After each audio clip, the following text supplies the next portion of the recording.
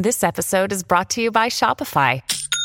Forget the frustration of picking commerce platforms when you switch your business to Shopify, the global commerce platform that supercharges your selling wherever you sell. With Shopify, you'll harness the same intuitive features, trusted apps, and powerful analytics used by the world's leading brands. Sign up today for your $1 per month trial period at shopify.com/tech, all lowercase. That's shopify.com/tech. We're going to have a discussion here about, we've talked a lot about the workforce, in Alberta and across the country. And there's so many different industries that have talked about shortages. You know that we have record low unemployment in our country right now. And you know that, there's over 1 million jobs currently vacant in the country. And it affects, we've talked about hospitality. We've talked about healthcare, of course, obviously. And one area that is also starting to run up against a bit of a shortfall, and it's causing some issues, is STEM, science, technology, engineering, medicine, I believe. A lot of computing, digital services, artificial intelligence, all of these sorts of things, technological careers. And we're starting to see a shortage there. So we're going to chat now with Parisa Mahboobi, who is a report author and a senior policy analyst that leads the CD Howe Institute's Human Capital Policy Council. Parisa, did I say that correctly? First of all, is it Parisa? Yes, Parisa. Hi, Shay. Hi. Thank you so much for joining us. I appreciate your time. When we talk about this, first of all, when we define where are we seeing the shortfall? STEM can mean a lot of different things. Are there some areas that are being harder hit than others? What are we looking at? So for this specific study that I've done, I focus on digital skills, and STEM skills mainly focus on mathematics. Anything that relates to digital skills as a basic, to be able to basically use technology for digital skills quite broad. So it could include basic skills that we use technology to perform general tasks at the workplaces, to specialize in advanced digital skills to be able to develop digital technologies, products, and services. Okay, all right. So what fields are we feeling some intense pressure here because of what's been going on in these areas? What's happening?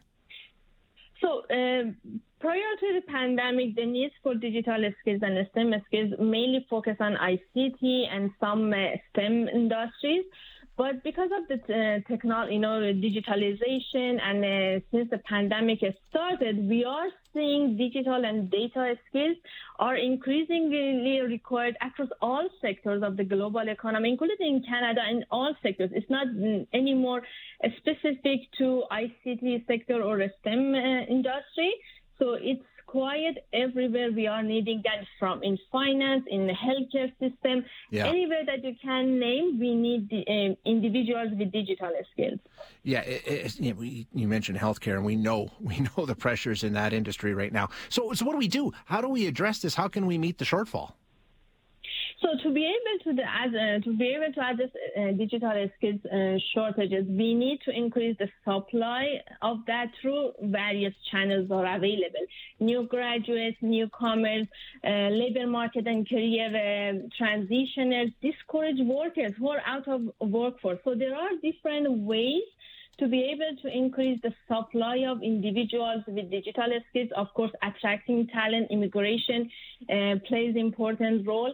Also, and another way is to build skills domestically. So through encouraging individuals to take courses, to go to universities, to be able to study in STEM fields.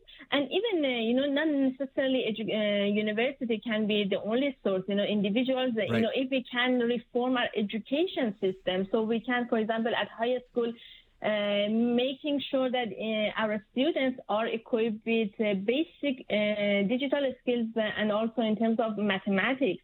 They have strong numeracy skills. They should be able to help addressing these challenges, and also not forgetting about existing workforce, to be able to invest in them and making sure they have the right skills.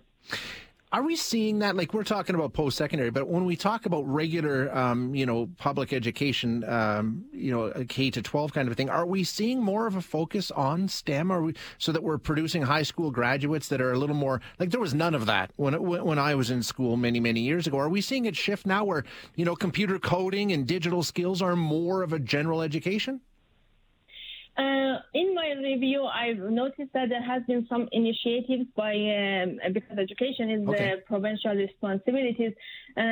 What I'm seeing, many provinces have already started. They either incorporated the coding curriculum or the courses that equip individuals with the right skills, or they are planning to do that.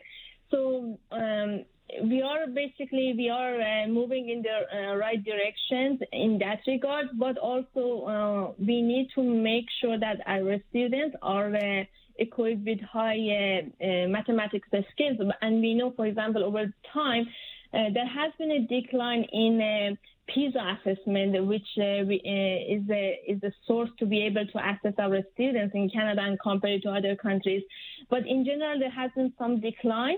One thing that governments need to do also make sure that our students graduate with high level of numeracy skills, which is also helpful to be able to have workforce that has the skills for today and future labor market needs.